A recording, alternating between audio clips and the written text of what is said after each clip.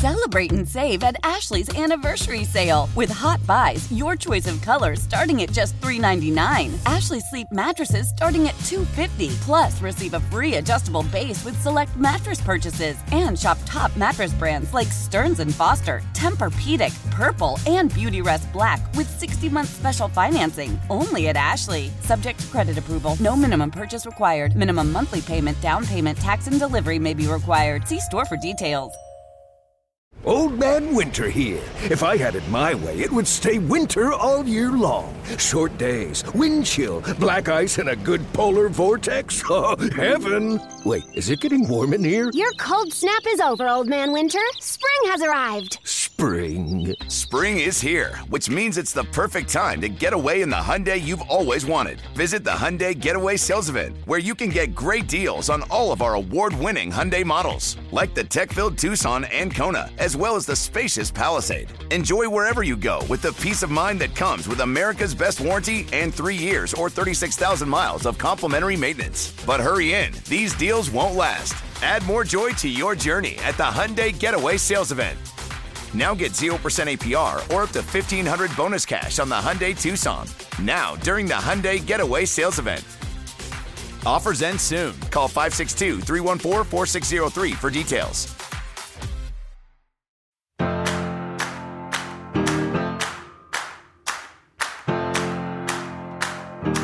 Super 70 Sports. This is the man. I'm wearing the trident for you, Kenny. Looks like Seattle Mariners. It's a special day. Everybody's rolling, whoever should be rolling.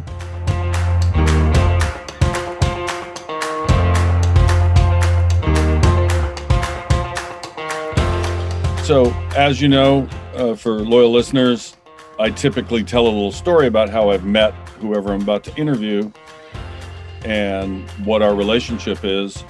In this case, don't even know his fucking name. Literally don't know his name. Don't want to know. I wanted this to be a journey of discovery.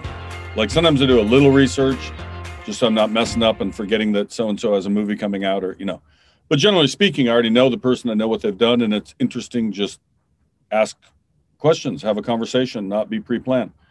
So my friend Matt Doyle, loyal listener, we can individually name our listeners, but we're growing. I was saying, hey, do you have one of your favorites from this guy we're about to introduce? And he said, dude, the way to find the favorites is which ones did we text to each other? So the man I'm describing runs a very funny Twitter account called Super 70s Sports. And he swears a lot, so just be prepared. But that's kind of the punctuation sometimes. Sometimes it makes it funnier.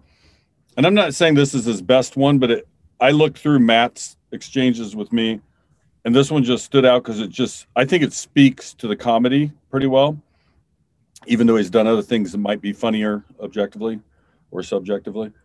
And this is a picture of, I believe, an old Kansas City Chief. Should I know the name? I don't know. You can fill me in if I should have known him. And it's a picture of him drinking water, holding his helmet. He's on the bench, and it looks like he's drinking out of a soup ladle, like a big ladle, right? Not getting it squirted like the players do these days. And it says, when you need to rehydrate during game action, there's nothing as refreshing as well water. Okay, that's funny to me. If it's not funny to you, go fuck yourself, because it's funny to me. I'm introducing Super 70s Sports author, whatever his name is. Welcome to the show. Well, that's quite an introduction, Kenny Mayne. I'm honored to be the anonymous podcast guest today. I mean, you can tell us if you want. I don't really care. I mean, I care and I don't care at the same time, because I think it's interesting. For one, where are you? What do you really do? Or maybe this is your full-time job and you're getting paid on the side. Who are you to have created all this stuff? We'll get deeper into how you do it, but day to day, are you like a regular person who has a regular job and you happen to fall into this crazy thing you've been doing on Twitter for quite a while now? Yeah, it's a long story, my friend. We got an hour. My name is Ricky Cobb, and I am a college professor from the suburbs of Chicago who started a Twitter account called Super 70 Sports about 7.5, 8 years ago. and it has taken off. And now interesting things happen to me, such as podcast interviews with personalities who really don't know who the fuck I am. So it's been quite a midlife detour. I'll tell you that. But that's kind of, I think that adds to the allure of it. Now, I do want to know your real name and more about you, but I was just attracted to what you've been doing. You know, I retweet it or I share it with my friends, or, you know, you're like 90% success rate. That's not, maybe 100. Who the hell knows? I haven't seen too many where I'm like, kind of mailed it in today, or that one didn't fly. But more often than not, you're able to take some image, mostly from the 70s, not always, and then have a really funny line that accompanies it. Often it's John Anderson, my former colleague at ESPN. Every day, one of us would see one of them, and you would often punctuate this sweet bastard. For some reason, that makes us laugh more than anything. But you have a very clever way about you, and you seem to have a deep well of funny pictures or moments in sports history to play off of. So how did you develop that? It really happened by accident. I was on Christmas break from teaching, probably, as I said, 7-8 years ago. And I think I was just looking for an outlet, man. College teaching is not it's not the most entertaining field to be in. I've put more people to sleep than Ambien and NyQuil combined in my life. So to go from lecturing to a room full of half glazed over kids to suddenly actually entertaining people, and people recognizing you is tapping into something that they can relate to, or that they're getting enjoyment from. It is an accident, Kenny. It's really an accident. I was doing it, I think, as an outlet for myself, as a hobby. I thought my friends might follow it. Maybe a few other people would find it. I had absolutely zero aspiration that it would turn into something like this. And now here I am years later, and I'm actually pretty close to probably exiting academia in order to try to make people laugh. So it's a weird life we live sometimes. I'm guessing you're probably younger than I, but you know, if you're so infatuated by the 70s, you might have had some deep association with the 70s. How old were you in 1970? Zero. I'm a little young to be the 70s guy. I was going to say that doesn't make, well, I'm not that much older. I was 70, I was 10.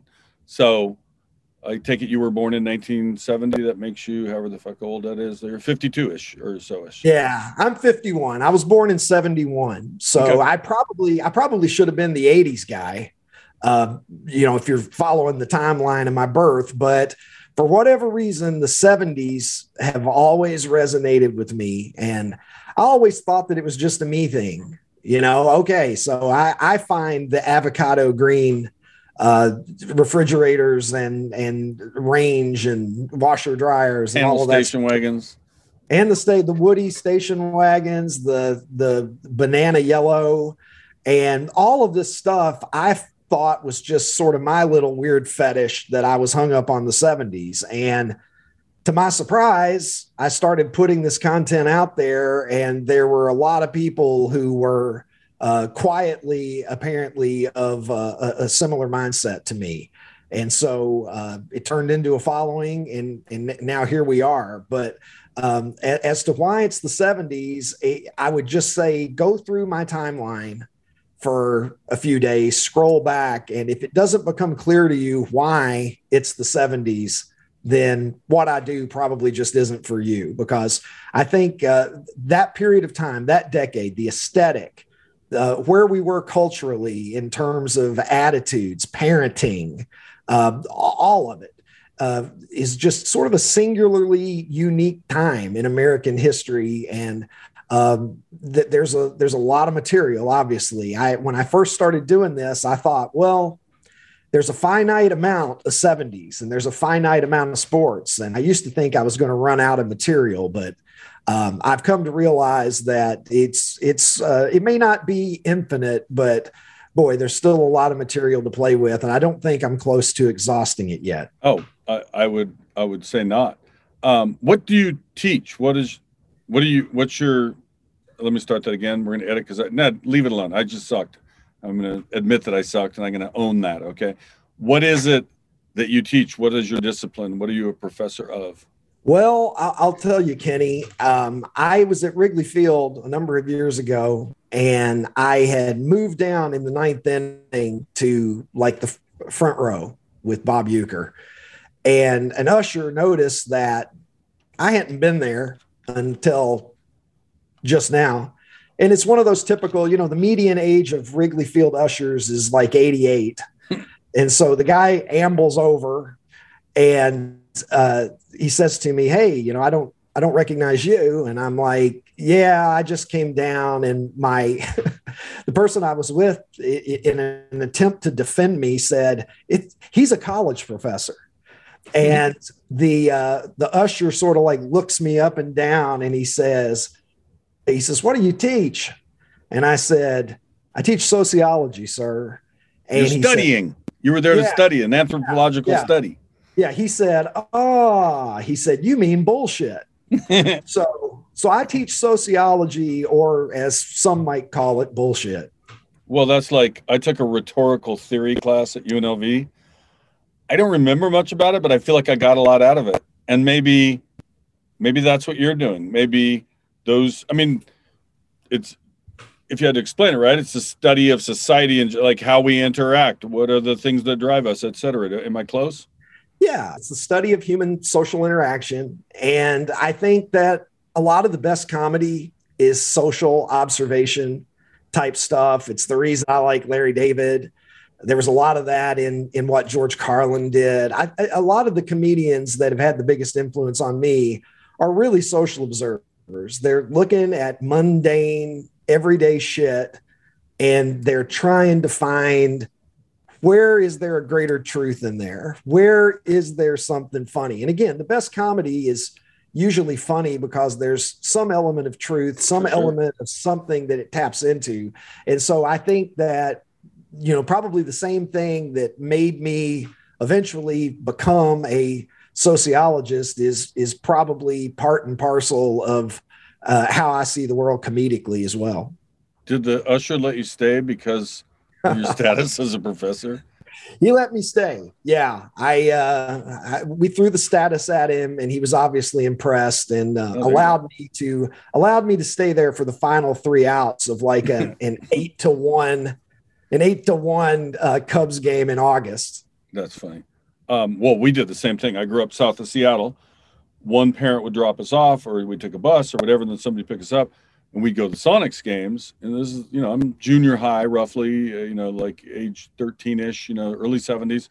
And we would buy, the tickets were different back then. I think you could get in for $3, $3.50, whatever, for the worst seats in the gym. But we would spend most of the first half scouting, well, did the rich people not show up tonight? And then at halftime, you occupy their seats. And if nobody cares, nobody cares. Only suckers stay in their seat unless they have a great one. You gotta look to trade up. That's just hustle.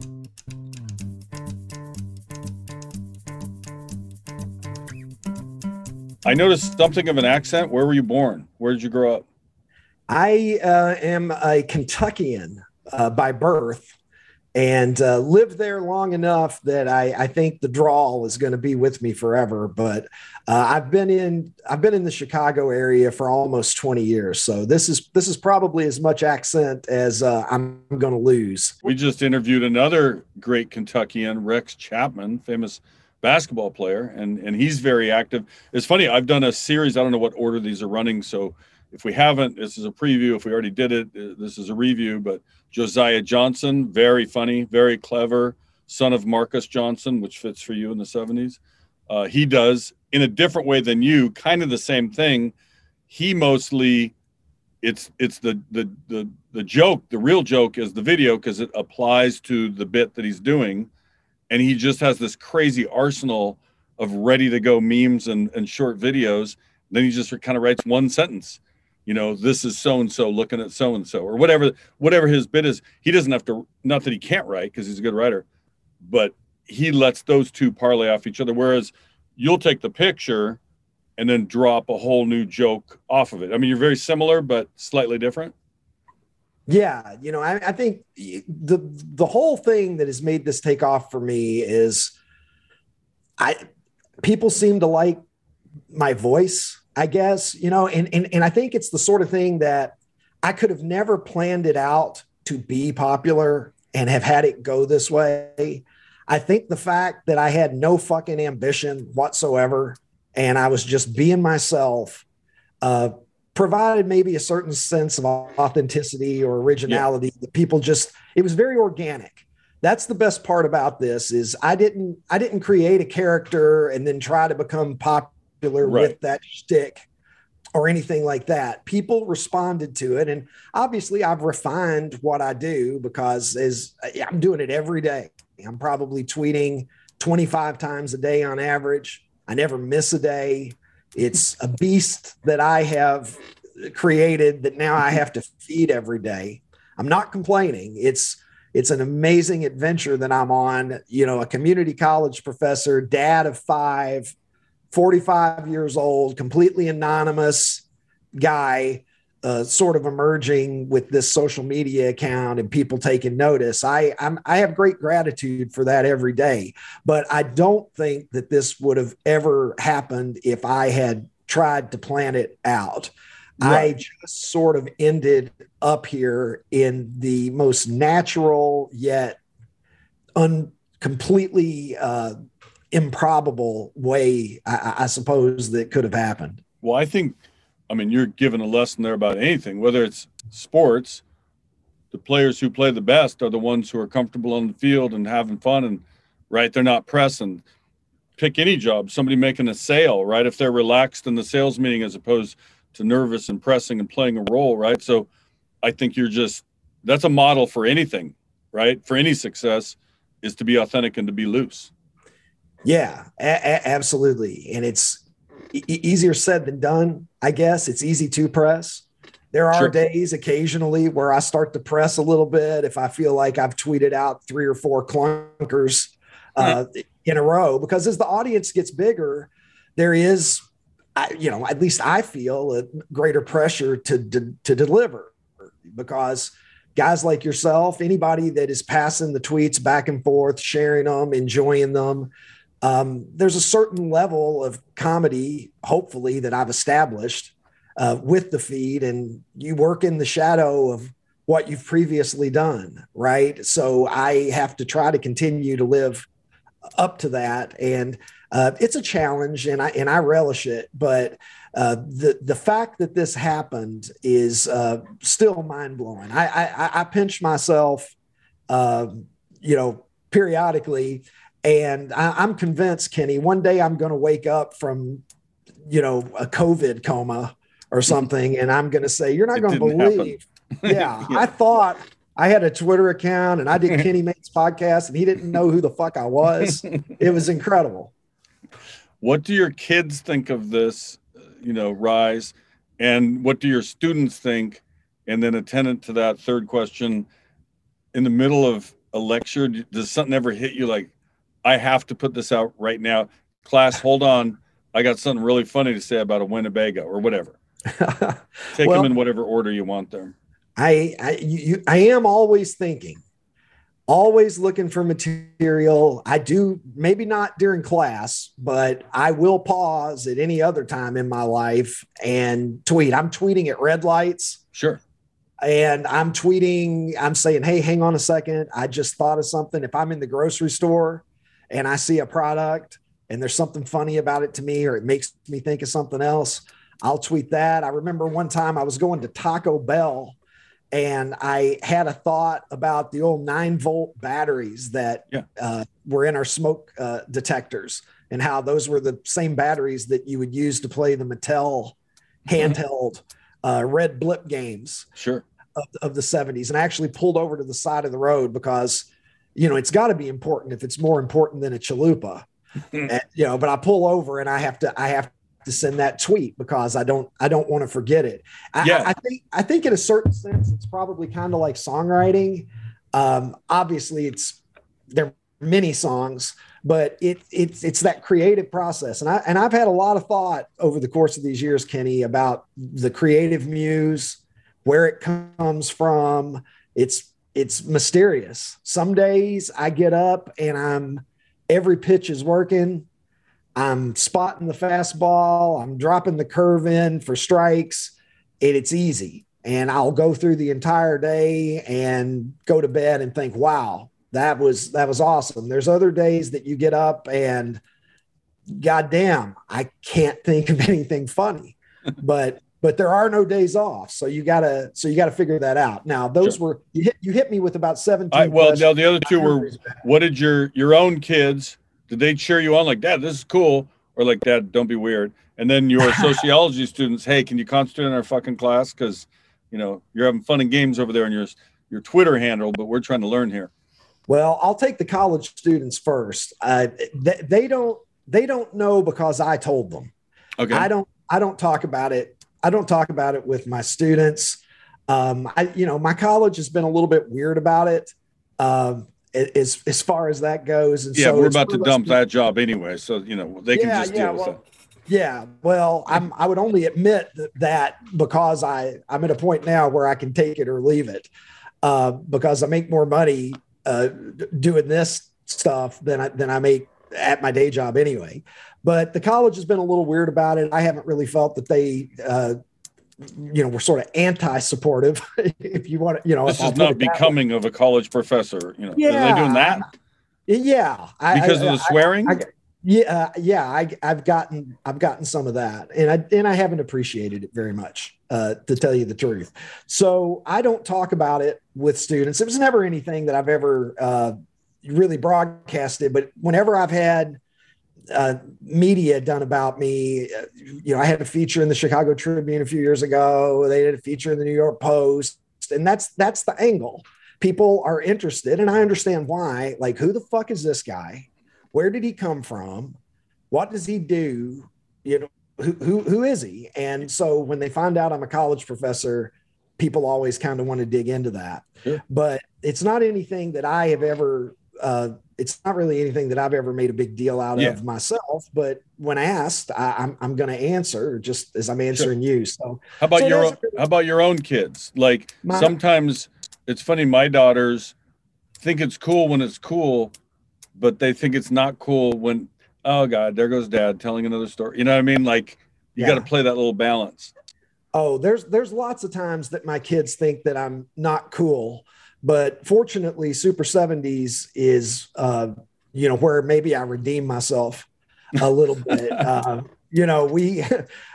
One of my daughters was telling me that just the other day, my 14-year-old was saying that, she enjoys repping the brand. She'll go to school wearing her Super 70s sports t-shirt, and somebody asks her, she'll say, oh, this is my dad's brand. And, I think they're kind of proud of me. Maybe I've finally given these kids a reason something to be proud of. Something that he's like, well, he was a total asshole, but he was kind of writing jokes. Yeah. Well, you mentioned it in a roundabout way, the t-shirts, obviously, but what other ways have you monetized this skill you have found yourself to have? Well, predominantly that we have a t-shirt store, Super 70s sportsstore.com. A lot of really niche, old school 70s, 80s, 90s kind of stuff, inspired by sports, inspired by television or movies, the kind of stuff that probably you're not really going to find other places. But thankfully my audience is such that they get those references. It's not the kind of stuff that would play well to a much bigger crowd probably, but the loyal followers who love the old TV shows of the 70s and things like that, have been great and have been very supportive of that. I'm not really at liberty to talk about everything I have going on, but I suppose that it is fair to say that we're moving beyond Twitter in 2023 and we're in development. Have some things Yeah, that's exactly right, Kenny. So it's another one of the reasons that I'm looking to make my exit from college, because Twitter has been great to me. I'm going to continue doing it. It's my bread and butter. It's the girl that I went to the dance with, and I'm going to continue to dance with her. But there's lots of other opportunities that are coming up on the horizon that I'm excited about, and I think are going to hopefully take me. I'm going to do the Thornton Mellon Triple Lindy just right into the entertainment industry. Hopefully, Why not?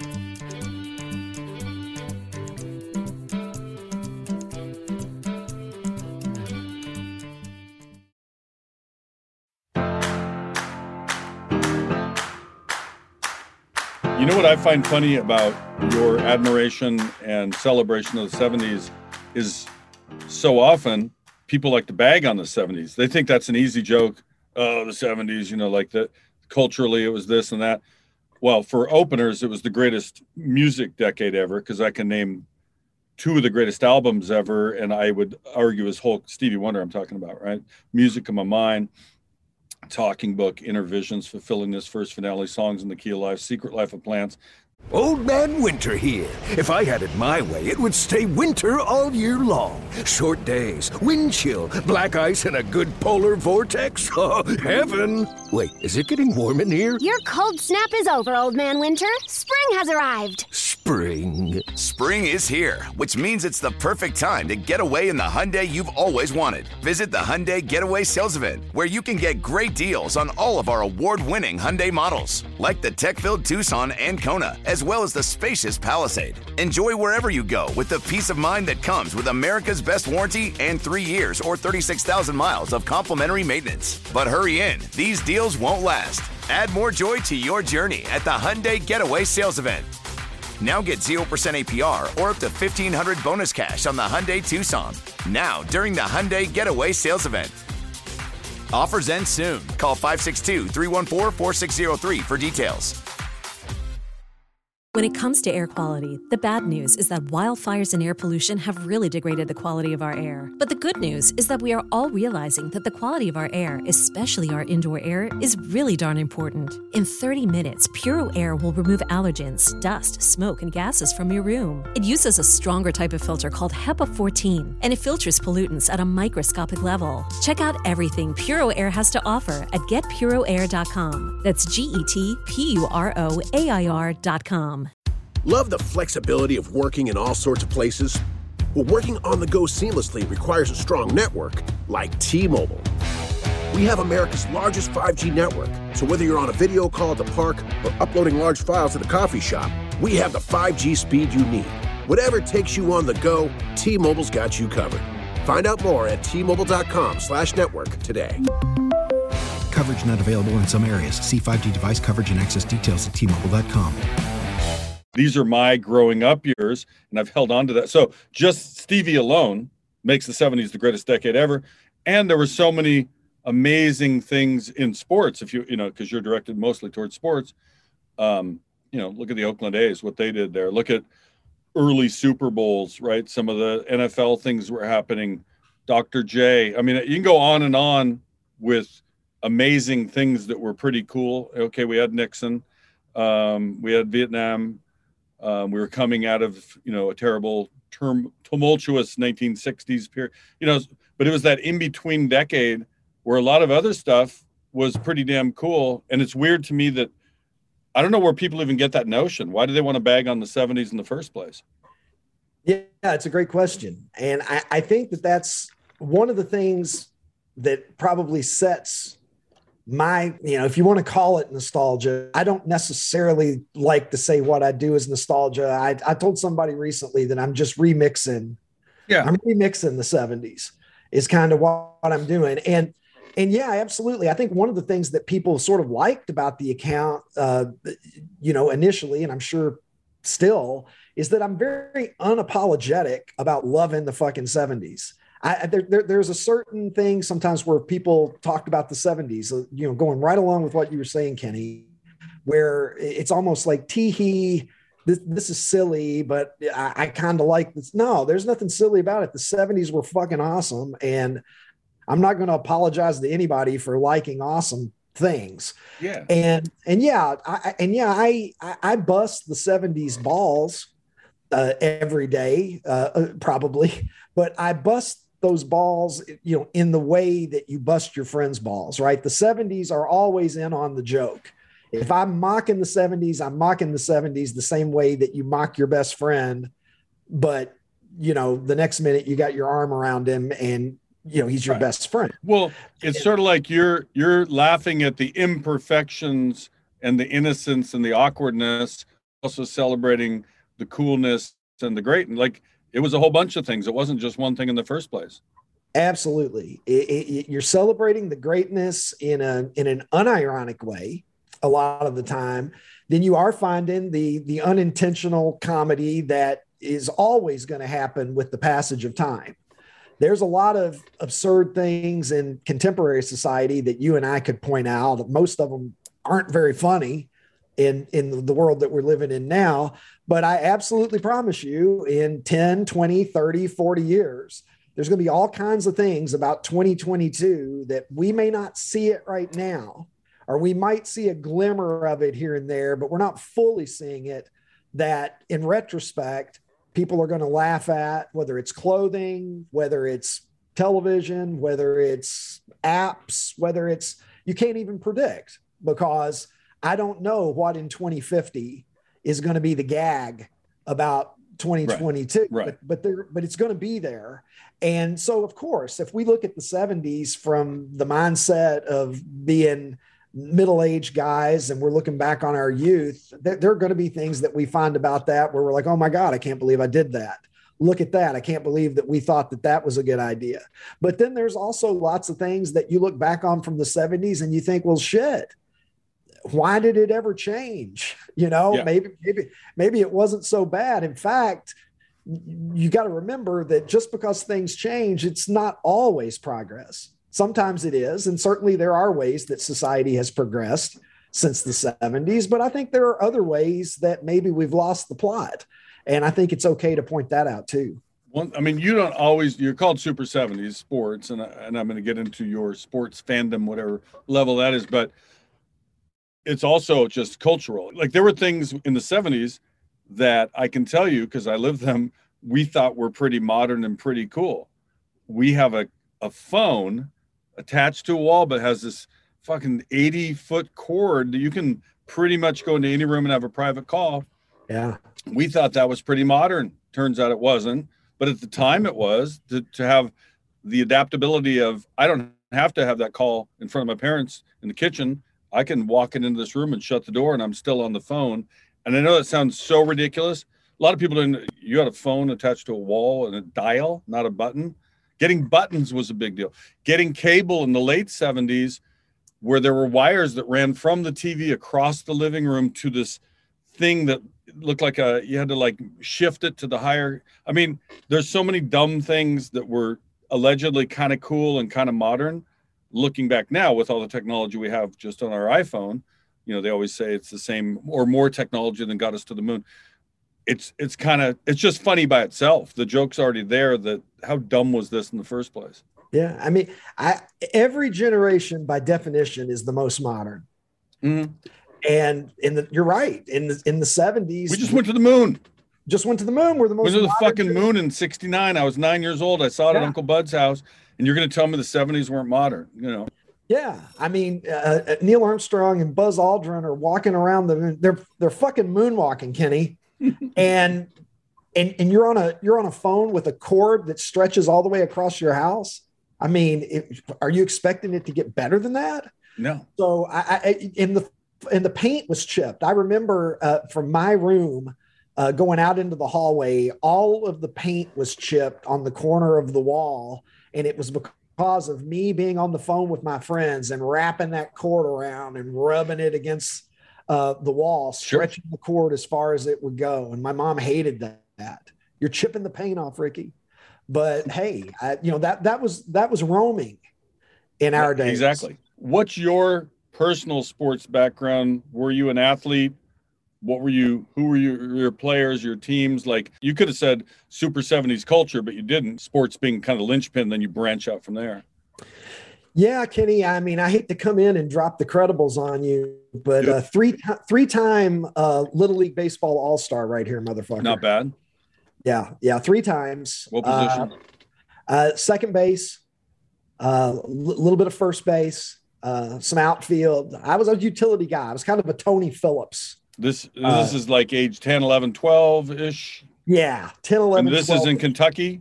This is in Kentucky at Brian Doyle Ballpark in Good. Cave City, Kentucky. Do you remember Brian Doyle? He was an unlikely hero of the 1978 World Series. Yes, it's coming back. It took me, when you said that, then it took me a minute to piece it, but I wouldn't have had that. You would have had to give me a multiple choice. I wasn't going to get that just in an essay form. Yeah, he was like a career 180 hitter over maybe parts of 3 seasons. But Willie Randolph was hurt during the playoffs in 78. The year, of course, that they chased the Red Sox down and Bucky fucking Dent went over the monster.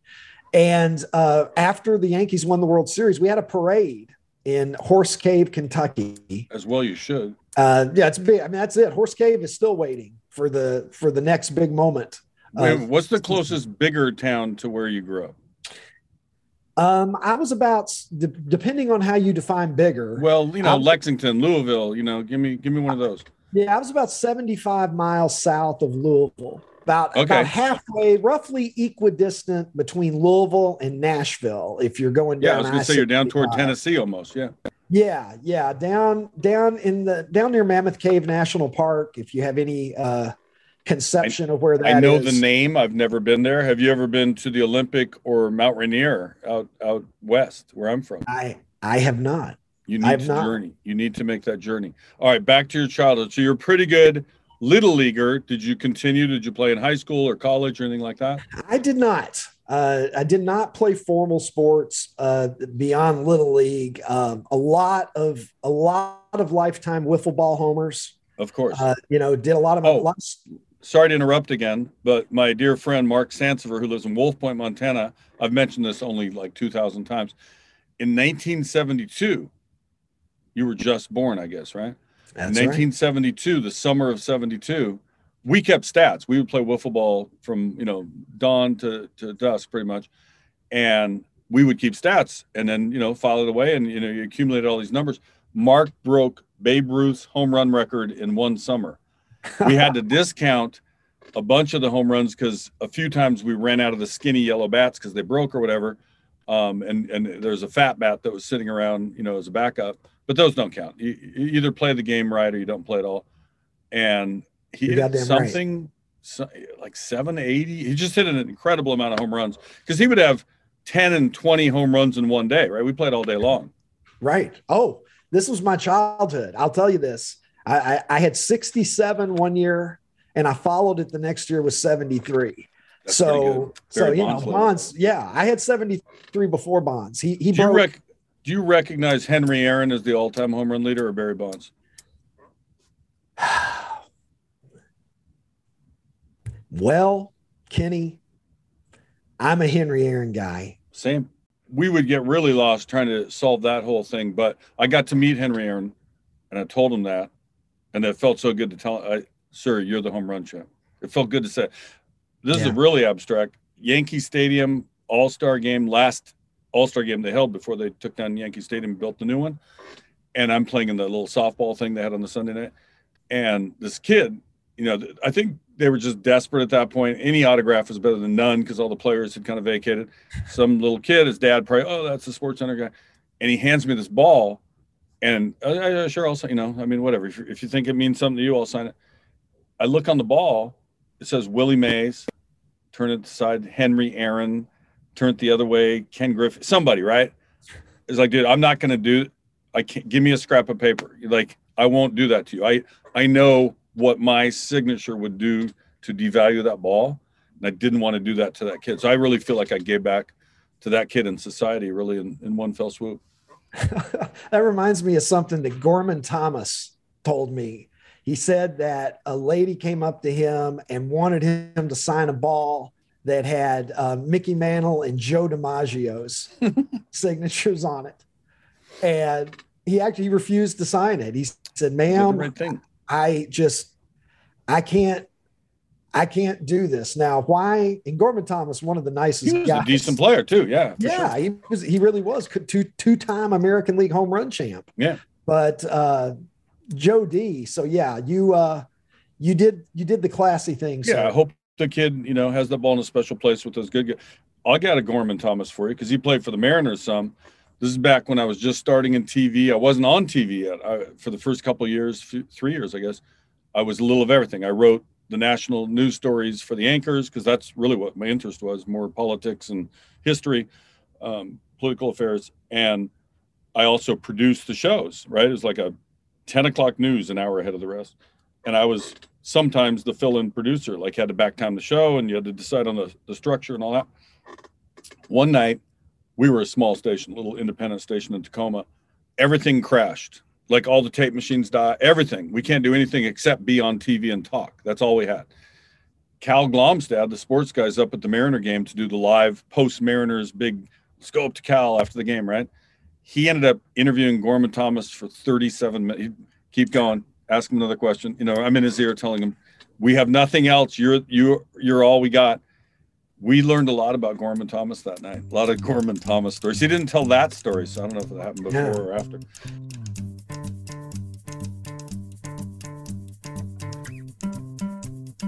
All right, I want to get into your method. Like, again, I brought up Josiah Johnson, similar act on Twitter. He told me basically he's always searching. He's okay, this is pretty fun. One day I will use this thing. Are you constantly like, oh my God, that's the funniest picture of an Amana freezer from 1973 I've ever seen. One day I'll have a joke for that. So do you sit on a big pile of ready to go material? I wish that I had a big pile of ready to go material. Now, sometimes when I've done a lot of work, I'll have a pile for a while, but I tweet so goddamn often, Kenny, that it's hard for me to keep the silo full of grain. So I'm always looking. And again, anybody listening to this that's a follower of Super 70s, you want some nominations? Send me the weird shit that you find. If you see something and you think the Super 70s guy might be able to do something with it, I welcome it. I'll take the assist, because I think the hardest part of what I do is simply finding enough material that I can work with in the way that I want to, in order to keep populating the feed. That's the greatest challenge. The comedy part of it, I suppose the wit or being clever or just naturally having sort of a comedic sensibility, that part of it is probably a talent or a gift or however you want to look at it. But the tweeting every day, you're just honing that skill, because I think that, comedians that are much better than I think that a lot of them, they're not in a position where they're trying to be funny literally every day of their life, pretty much from the time they get up until the time they go to bed. They work up their material. You're talking about stand-ups. You take a great stand-up, they'll write a new act, they'll take it out to some clubs, they'll just sort of workshop it in small rooms, see what works, see what doesn't. Once they get their act together, they'll take that out on the road, maybe get their Netflix special out of it, and then they can take a break for a while, until it's time to do it again. I can't do that, or at least I don't perceive that I can. So I'm constantly running, and so you got to keep filling that timeline with something, right? So absolutely, material is king. And I am always digging. I tell people that I probably have the weirdest, maybe the most off-putting, non-pornographic browser history of any man in America, because people say, how do you find this? And I think lots of times people think that I have some sort of portal to content that's not available to the rest of us, but it's really just a matter of rolling up your sleeves and being willing to Google William Shatner sex toy 1985 Buick Dodgers. Well, to that point, what comes up. I think it's not always really from the 70s. You might grab something and take it back in time that it could have been in the 70s, or that figure was from the 70s. Right. So it's not perfectly from 70 to, January or December 31 of 79. Right. The name of the feed, if I had known what it was going to eventually become, I would have given it a different name, probably, because Super 70s Sports it's a little bit misleading. Although I think you get it. You followed it enough that you understand that the 70s is always kind of going to be part of the foundation. Sports is always going to be a big part of the feed. 70s sports is going to show up every day, but it's really sort of evolved into more of a mindset. Right. Maybe. Exactly. It's a feeling. If something from the 70s sports is funny, something else attendant, slightly related is still, it counts. It's like house rules and Scrabble. Exactly. And it started, that evolution was as organic as the fact that I sort of fell into this, because tweeting 70s sports stuff every day that's what I began with. That's what I was doing in the beginning. Every tweet was about 70s sports. Right. Once you've tweeted about 70s sports 100 times in a row, you realize, and particularly as a comic, which I do consider myself a comic, although I think what I do sort of makes me hard to label for people, because it's kind of just like, okay, who the fuck are you? What do you, kind of a hybrid. What do you do? Yeah, it's a hybrid. It's sort of, and I'll take that as a compliment when people don't quite know how to label me, because it must mean that I'm doing something that's original. Yeah, I've noticed more than once you'll get the comment, hey, your stuff's really funny, but why do you have to swear so much? And you usually come back with, good point, go fuck yourself. Like you have a joke for that as well. I'm not bothered by it. I mean, I'm going to swear on this show. Like I think you just have to get the art of what you're doing to see why saying that sweet bastard, why that made it funnier, right? Yeah.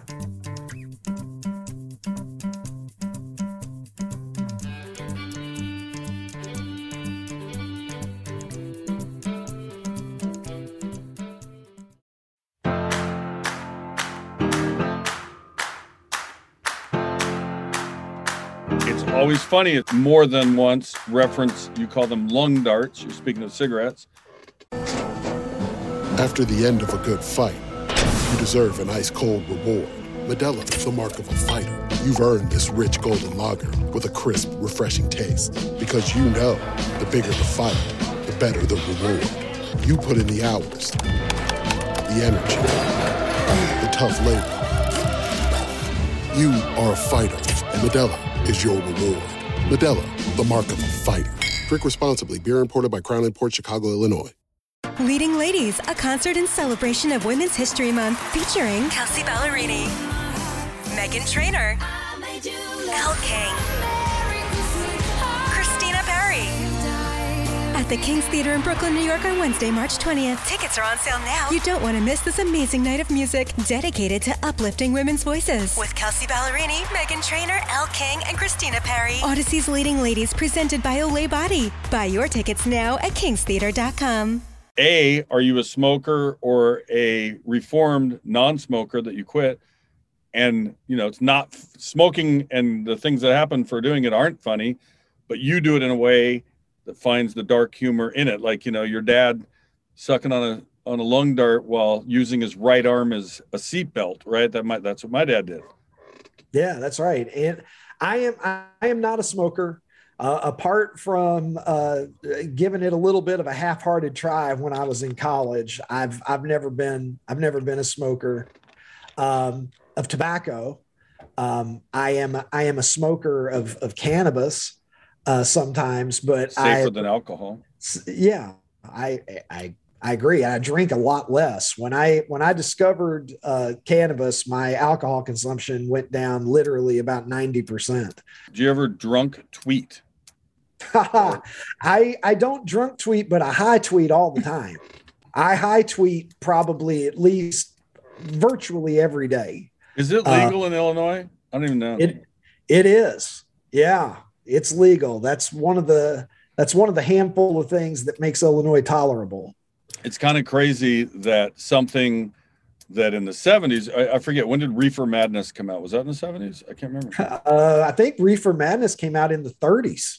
The original. Oh, the original? I thought they did like a remake. Maybe I'm wrong. I thought there was like a new version of the same thing. But yeah, I mean, the fear of what, this horrible plant would do to society. And so I remember being at a Pearl Jam concert and Washington State had recently passed the marijuana legislation, and Eddie Vedder gets up there and he just said true things. He's just like, hey, we passed that law. Is everybody doing okay? He's mocking, that society would fall apart. We're all still going to our jobs, right?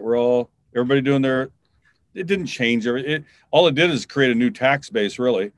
And it's not like everybody got corrupted overnight because suddenly now this rather harmless thing, was legalized.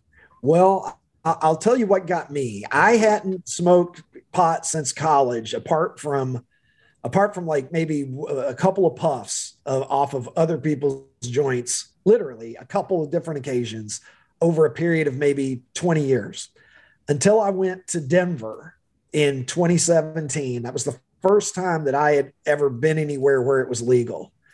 And I tried it there, enjoyed it, looked around and realized that Denver wasn't in flames. Right.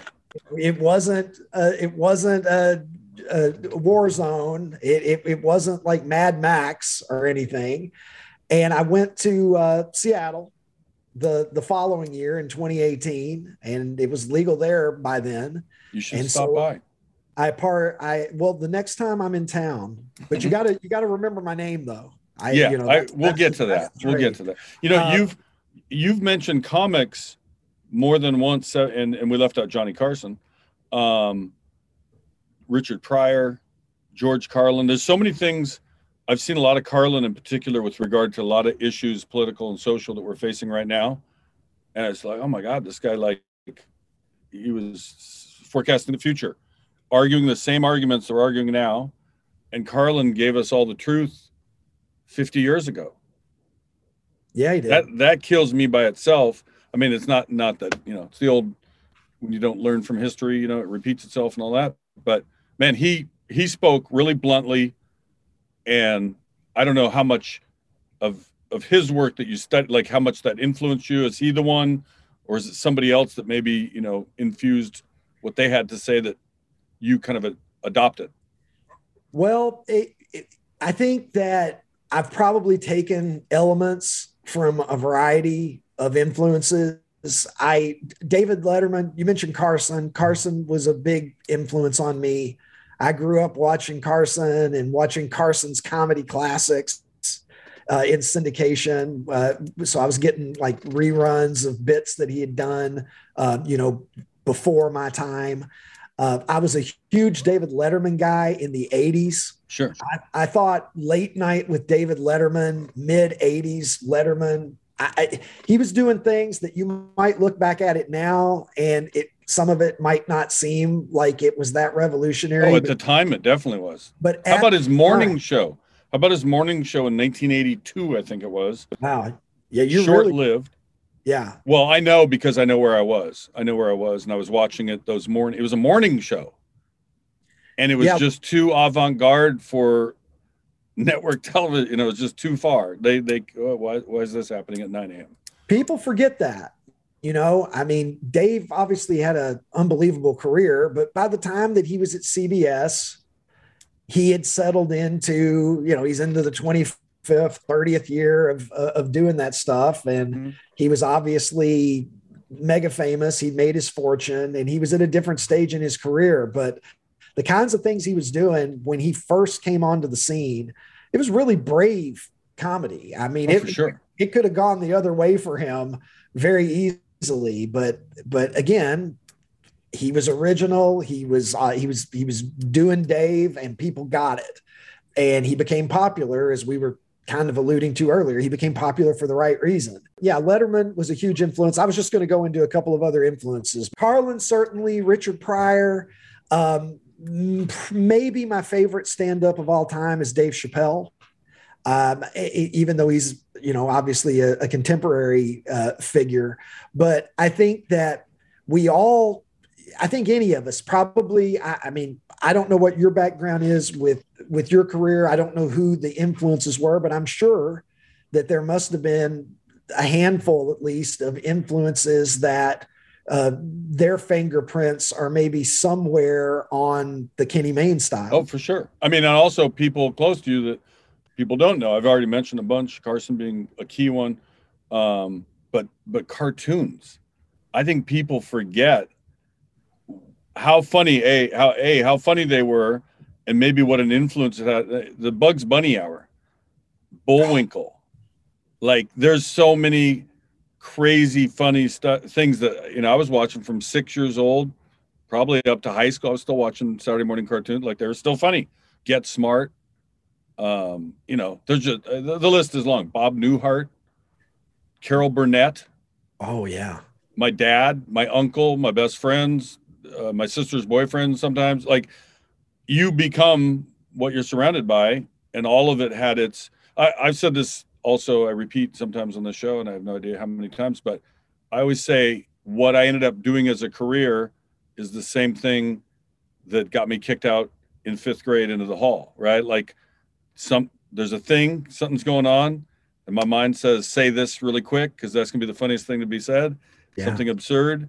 Some people are going to like it. Some people are going to think you're weird, and the teacher might be pissed off. Like, all those things might happen, but prank phone calls, we were huge on that. We would call up and pretend to be the local radio station with the cash call jackpot and completely fool a citizen, grabbing their name out of the phone book back when you used the phone book to call. Yeah. And I'd put on my big, "This is Pato Day from KJR Radio." You do a fake voice, and it was crazy how many times you could fool people. And it worked on my communication skills. Yeah. And there was no way that they could trace it back to you, really. No. Either. We had anonymity. The greatest one was, I would say, the jackpot is between $400 and $500. And they'd say, $489. And I'd say, "Did you say $479? And they'd say, "Yes. I'm sorry. It was $489. It's like the social experiment, which maybe you've talked about. You probably talk about ways to, measure how people react to different things. The old $20 bill on the street or on the counter, and you watch, what do people do? Do people grab it and look around, or do people report it to the waiter, or, right? There's funny little societal things that happen every day like that. And I think that probably a lot of what made me the Super 70s guy is the same thing that made me the kid that made 2 Ds and 2 Fs my junior year of high school. The same kid that some of my friends, I think, thought that I wasn't going to graduate with them because my grades were so bad. But Kenny, I was in high school reading the USA Today and the Louisville Courier-Journal. And I can tell you, people, sometimes I don't think people believe me when I say this, but I say this quite literally. I never took a textbook home my entire high school career. 4 years, not once. Every day when I left school, all my books were in the locker. I don't care how many exams there were the next day. I don't care what assignments were due. I never took a book home. Every morning I would go, I'd drop 50 cents in the USA Today machine, get the USA Today out. We had a subscription to the Courier-Journal, so I already grabbed that out of the box at home as I was leaving the driveway. And I would fold those papers up. I would take them to school, and I would fold them in such a way that I could read the paper while my teachers were teaching. And so I couldn't have predicted it, but it turns out all these many years later that what I was doing then was giving myself an education in pop culture, an education in sports, and the real world. Education in the real world. Exactly. And so I feel like it was kind of a W for me, because I look back and I remember my teachers, and I remember Caverna High School, and I remember the classes. And I think to myself, whatever they were saying, my time was better spent reading the USA Today. And so I kind of look at my life today and feel justified. I was a huge newspaper, still am, not as much. I'm more electronic now, but I mean, getting a letter published in the San Francisco Chronicle when I was in high school, in college, that was like the greatest feat I could imagine. Like, they read what I wrote and it was good enough to stick in a newspaper. Yeah. But I had a job when I went to UNLV. I played football there and got a job that first summer, right? And spent probably 5 of the 8 hours working, reading news, because we were waiting for the truck to show up, which we would offload and, take the pairs wherever they belonged. But the rest of the time I was reading the LA Times, San Francisco Chronicle, Las Vegas Review Journal, Las Vegas Sun, USA. Was USA Today even out then? I don't know. I was reading anything that was in front of me. And I always tell people, like young kids especially, who want to be sports TV or whatever, it's like, yeah, don't just read sports. Like, try to have a wider base, right? Read everything. Read the editorials, read, fiction, read nonfiction, read politics, history. That ends up giving you, and I think you've proved it, a greater arsenal with which to use at the time you're going to create and disseminate whatever the hell it is, right? Yeah, I'll give you an amen to what you just said. And I would say get that information from as many different perspectives and sources as you can. Read things even that while you're reading it, you're thinking to yourself, well, this is bullshit, but read it, absorb it, try to understand where other people are coming from, even if you disagree with them, because I think in the long run, it gives you a more deeper 3-dimensional view of what's going on in the world, rather than just taking things at face value as so many of us do. Yeah, I mean, I do that pretty often. It's pretty clear where I come from looking at my Twitter about my political views. But sometimes I'll see something even from someone who you think is kind of, oh, he's on your side of this argument. And it's like, wait a minute, that doesn't read right. Like, and I love that my daughters, one's college graduate, one's a senior at Boston U, one's a sophomore at USC, and we got one in high school, how they're smart enough to know, oh, that thing somebody sent me on Facebook, that doesn't read right. I better Google and get more, because too many people and sometimes people are just literally reading the headline and that's fact. I'm going with that one today. I'm going to punch it 200 times and tell all my friends. And dude, that's not even true. That's the downside of social media as well, is people are lazy. They get a piece of information. And of course, you're more probably will readily believe something if it's something that you want to believe. Yes. As well. So, sometimes I think people they skim something. They're like, okay, this person I don't like did a bad thing. Fuck that guy. And they're ready to share it because, they're worked up. Right. But just because you don't like somebody doesn't mean that this particular news item is correct, factual, whatever. So there's critical thinking. We live in a time, Kenny, not to go college professor on you here. I don't want to go the full sociology. No, it's appreciated. But we live in a time where information is more abundantly available than at any time in human history by far, right? I mean, Gutenberg invented the printing press in the 1400s. I don't even know what communication was like going, the further back you go in history, people probably didn't know very much that was going on outside of their village or their town. But we live in a world where a jabroni like me can pick up my phone and I can just tweet out whatever's on my mind, and it's going out to, over 600,000 billion people, 8 billion people potentially. And then it's getting passed around and circulating. And so but what concerns me about it is we live in a time where there's more information available than ever before. And our information literacy is very concerning in a lot of cases. Part of it is we used to have some agreement on basic facts. 1 + 1 is 2. Now we can't even agree on that up is down and down is up. And then each side wants to believe up is up or down is down. You know what I'm getting at. Here's a question for you. Do you have any issues on the legality of what you put out? Do you ever have to worry about somebody owns that picture and I'm reappropriating it?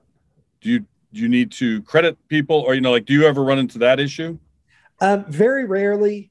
If anybody, ever says like, hey, take that down or whatever, then I take it down immediately and say, hey, sorry, no offense intended.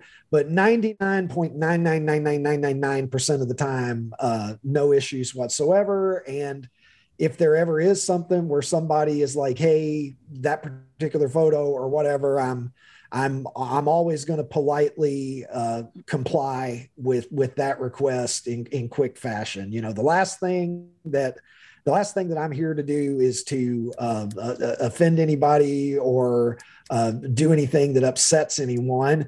I'm here to try to entertain, and social media, the way Twitter is constructed, people are just sharing pictures and videos and things all day, and probably almost 100% of the things that get shared are not being shared by the person who took the photo or whatever. So I think it's a different case in terms of writing a book or something like that. There have been some conversations of people coming to me and saying, well, you should do a book of tweets. And I think that kind of thing, putting it in book form and, sending it out there to make money in that form, that might be a little different animal. So you'd have to get into the issues with that with publishers, which probably I'm going to be getting into eventually, because I do think there's an appetite for Coffee Super Table 70s book. Yeah, the best exactly. of. In closing, because I want to keep our commitment to about the time we said, you asked earlier for your listeners, your consumers, to maybe throw you some idea. I think you could make, maybe I've missed, I don't see all of them. I think you got 70s cartoons we already spoke about. Johnny Carson might open the door to some things. Like there's that. I've seen you use Carson, but there's just a whole wealth. Even if you've used the figure once, there's another way to use it twice. Ed McMahon, laughing at a Johnny joke. There's always going to be something, but just the 70s are pretty rich. I'm glad I grew up in them, because people, who doesn't want to be younger?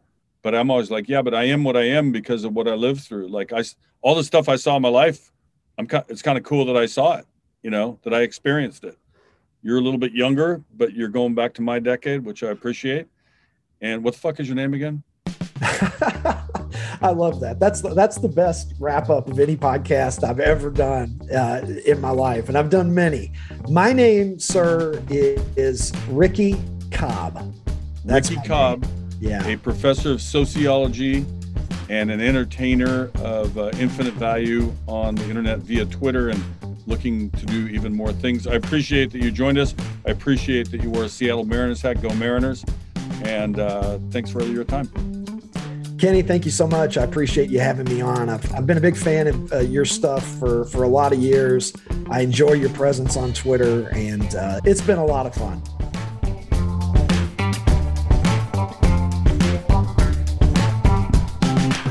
Hey Maine is a production of me, Kenny Mayne, and Odyssey. Our senior producer is Paul Aspen. Our executive producer is Jody Avergan. And our executive producer for Odyssey is Lena Glazer. If you like our show, please rate us, leave a review, and don't forget to subscribe.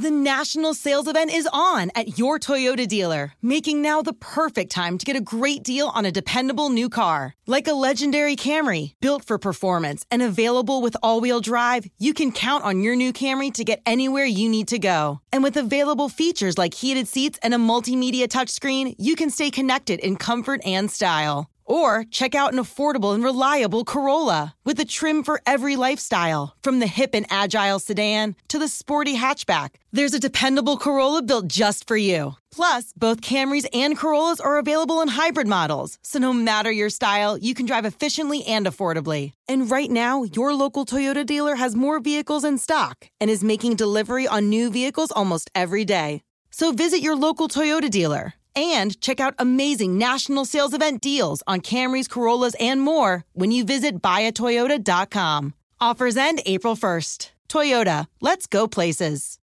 Old Man Winter here. If I had it my way, it would stay winter all year long. Short days, wind chill, black ice, and a good polar vortex. Oh, heaven. Wait, is it getting warm in here? Your cold snap is over, Old Man Winter. Spring has arrived. Spring. Spring is here, which means it's the perfect time to get away in the Hyundai you've always wanted. Visit the Hyundai Getaway Sales Event, where you can get great deals on all of our award-winning Hyundai models, like the tech-filled Tucson and Kona, as well as the spacious Palisade. Enjoy wherever you go with the peace of mind that comes with America's best warranty and 3 years or 36,000 miles of complimentary maintenance. But hurry in, these deals won't last. Add more joy to your journey at the Hyundai Getaway Sales Event. Now get 0% APR or up to $1,500 bonus cash on the Hyundai Tucson. Now, during the Hyundai Getaway Sales Event. Offers end soon. Call 562-314-4603 for details. O'Reilly. Protect your vehicle's engine with a full synthetic oil change and save with Mobil 1 at O'Reilly Auto Parts. Purchase 5 quarts of Mobil 1 full synthetic motor oil and receive a $10 O'Reilly gift card after rebate. See store for details. With your Mobil 1 purchase, you'll also receive 2 times points during O Rewards Bonus Points Month at O'Reilly Auto Parts. O'Reilly Auto Parts.